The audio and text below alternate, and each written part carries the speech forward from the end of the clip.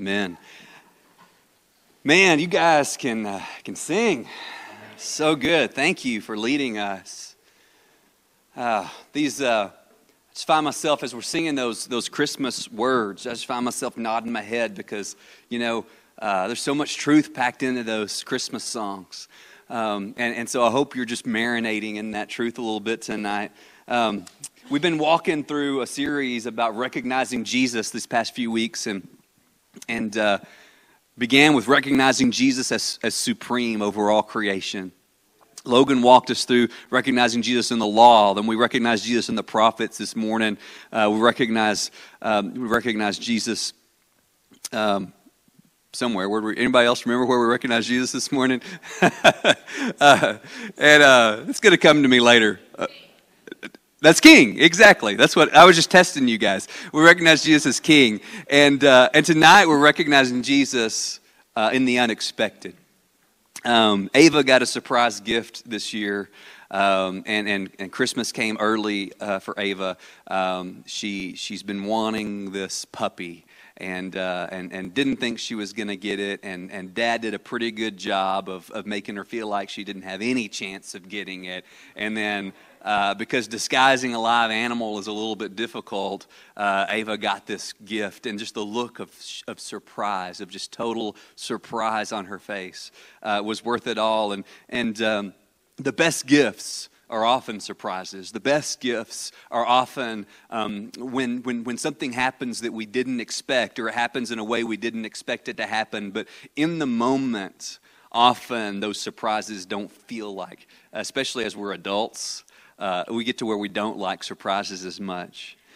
Jesus' coming was foretold, and it was prophesied, and it was expected. We sang, "Come thou long expected Jesus," but yet he came in a surprising way. And that's the way God is even when God does exactly what he said he was going to do, he so often does it in a way that's totally unexpected and in a way that is surprising. And kind of staying with that puppy image, that little puppy of Ava's, you can point, and most dogs are this way. You can point your finger at something. You ever try to point at something and get a dog to look at it? It usually just looks at your finger, right? It doesn't look where you're pointing. It looks at your finger. And so we read about the swaddling clothes, and we read about the manger, and we read about no room at the inn, and the angels told the shepherds that these things were signs. This is going to be a sign to you. You're going to find a baby in a manger, and he's going to be wrapped in swaddling cloths. And our world is very familiar with the image of the manger, very familiar with this idea of a baby in a manger. And our imagination kind of visualizes the manger scene and the barn and all of that. But often we miss what that sign is pointing to. The most incredible thing about all this is that that's the Son of God in that manger. That's the one who's come to rescue us, that was born in that stable. And Jesus is surprising in several ways, but first and foremost, I believe Jesus is surprising in his vulnerability. Vulnerability has become a catchphrase now, but Jesus is surprising in his vulnerability. Nobody expected God to come as a poor baby who couldn't even get a motel room. Nobody was expecting that. And when we think about, like, if we think about, well, if I was God, how would I appear on the scene in the flesh? And most of us wouldn't have chosen this way. In a backwater, forgotten part of the Roman Empire, born to poor parents, vulnerable. There's babies in this room, and you think about how dependent a baby is, how vulnerable a baby is. And God became a baby, and the shepherds are told, you're going to find this baby wrapped in cloths in a manger, and the shepherds are saying, wow, let's go see what God's done. And Jesus is surprising in the way he comes to us. He comes to us vulnerably. Toward the end of Jesus' ministry in Matthew chapter 25, Jesus says that there's going to come a day that we'll be judged based on how we treated the vulnerable. And he says, whatever you did to the least of these, you did it to me. And they say, well, when did we feed the hungry? When did we visit the sick? When did we visit those in prison? When did we do these things? He says, when you did it to the least of these, you did it to me. And so as we look past the manger and into the manger, and we see the face of the King of Kings there, looking back at us, a vulnerable child, we begin to understand that we continue to find Jesus where there's vulnerability today. And he says, one of the primary ways we love him and serve him is we love and serve those who are helpless. Beth Moore recently wrote, when the gospel has become bad news to the poor, the oppressed, the brokenhearted, and imprisoned, and good news to the proud, self-righteous, and privileged instead, it is no longer the gospel of our Lord Jesus Christ. There's something about the gospel that Herod, we talked about this morning, Herod would not approve of this message. Jesus comes to us vulnerably, and we continue to find Jesus where we find the vulnerable. Jesus is surprising in his vulnerability. He's surprising in his company. Justin read earlier about the shepherds who, they get this announcement from angels. Can you imagine these guys, these weather-beaten, hard-working men who haven't had a bath in a long, long, long time? And these angels appear, and they're probably thinking, man, we've been out here too long, okay?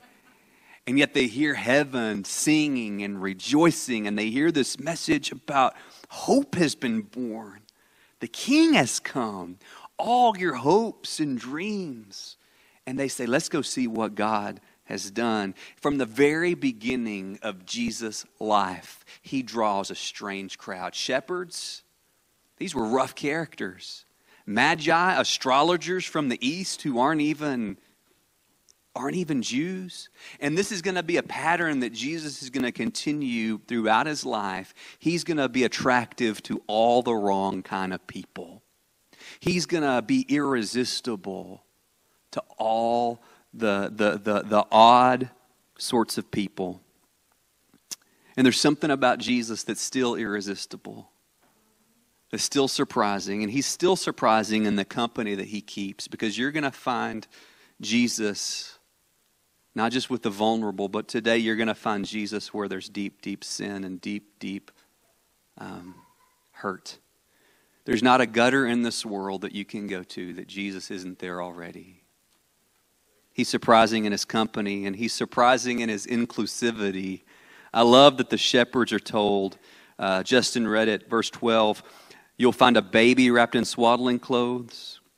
And then they're told that this is going to be good news for all people. Verse 10, the angel said to them, fear not, I bring you good news of great joy that will be for all the people.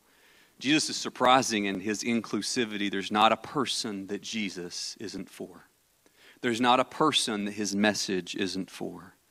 There's not any kind of sin that can exclude you from him. There's not a gutter he can't pull you or me out of. He's surprising. And somewhere along the way, we kind of can start to forget that the gospel's for everybody. We can start to draw our own boundaries and say, well, this one's beyond hope and that one's beyond hope. But the word says that this message that Jesus is Lord, it's for everybody. We sing a song that says, earth has no sorrow that heaven can't heal. Do we still believe that we can say with the shepherds, let's go see what God has done? Do we still believe that we can tell campfire stories about transformed lives?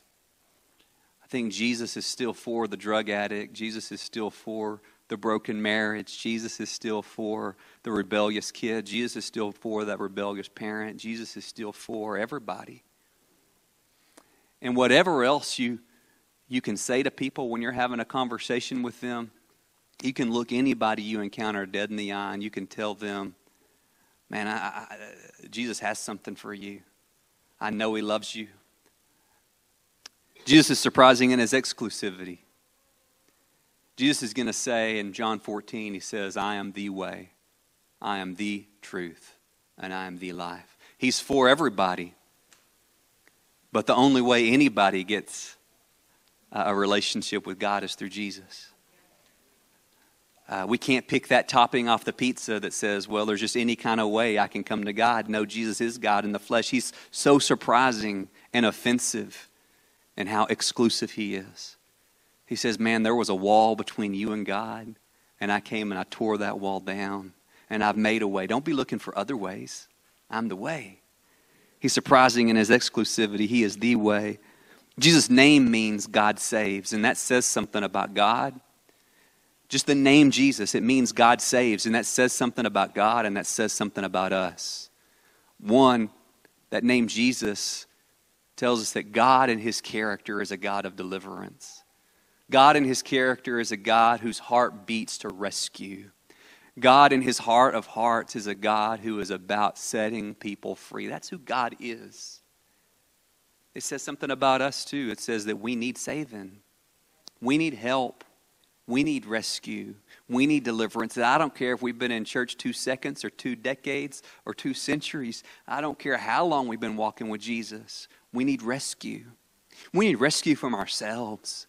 We need rescue from our warped minds. We need rescue from our hard hearts. We need rescue from the sin that so easily entangles us. We need rescue. And there's really good news in the gospel because Jesus reveals that God's heart of hearts is to rescue us.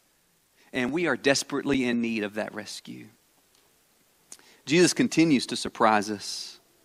You know, with most gifts, the surprise is over once you open it. I mean, nobody the day after Christmas goes and opens a gift again and says, whoa, you know. I mean, you're not surprised anymore.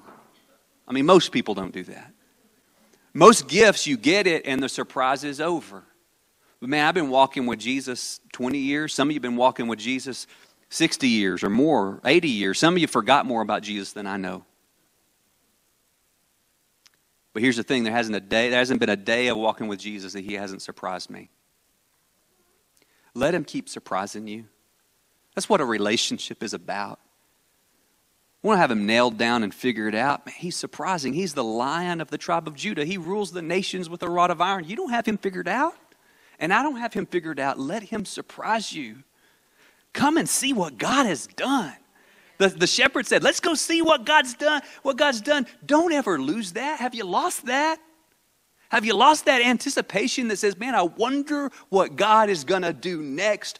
I wonder how he's going to surprise me next. Man, that person's a mess. I wonder what God's going to do with them. Man, I'm a mess. I wonder what God's going to do with me. Have you lost that? Don't lose it. Whatever else you unwrap under the tree this year, unwrap a sense of wonder and surprise and awe that we have a God who saves. We have a God who rescues. We have a God who delivers and heals. And he will surprise you until the day you die. And you're going to open your eyes and you're going to be surprised again. He's going to surprise you for all eternity. Jesus is going to continue to surprise us. Man, I want to be around. I don't want to be around people that are always talking about God, what God can't do and what God won't do. I want to be around people that are saying, I can't wait to see what God's going to do. I can't wait to see what God's going to do next. You know what? I figured out that there's a lot I cannot do. But Jesus is still surprising me. And I know Jesus wants to surprise you. I know he wants to go deeper with you. I know he wants you to unwrap the relationship. Let him surprise you. Let him surprise you Christmas morning, but let him surprise you every day as long as you live and for all eternity. As we're going to move into a time of communion. And, you know, Jesus is surprising in the way he's born. Jesus is surprising in the way he lives. And Jesus was surprising in the way he died. And Jesus was surprising when he overcame death and rose again. But on the night that Jesus was betrayed, everybody was having that Passover meal, and they're used to it being about something that had happened years before when the Israelites got freed from Egypt. And Jesus said, no, this has really been all about me. That was a surprise. He said, I'm about to do something that none of you understand. And I'm going to deliver you, not from Pharaoh, but from sin. I'm going to rescue you, not from Romans, but from your own warped and twisted hearts. And so in that night,